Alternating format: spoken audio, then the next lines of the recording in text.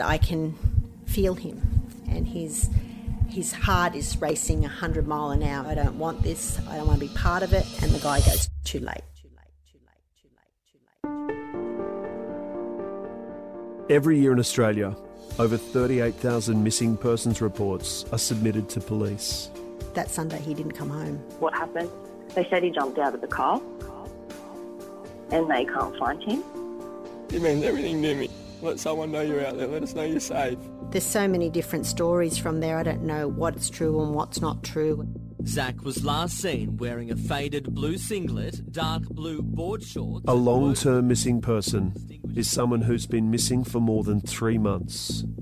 In Australia, there's over 2,600 of them.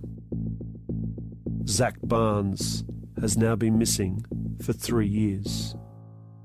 Do you need help? Like, you okay? Where are you? I'm not going to get hurt, but my friend will. So it makes me wonder, was he trying to help somebody? Then just in my gut, just everything dropped out, like, you know, about to start bursting in tears. Even then, my head was like, nah, can't be. Mum, get to the police station now. Get there now.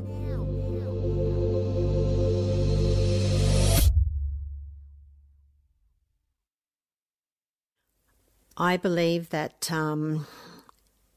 somebody has hurt Zach. You've been here. What have you done? What have you found? You've been out here with the dogs. And they're like, no, we haven't. And I said, well, someone's been here. I feel him. I smell him.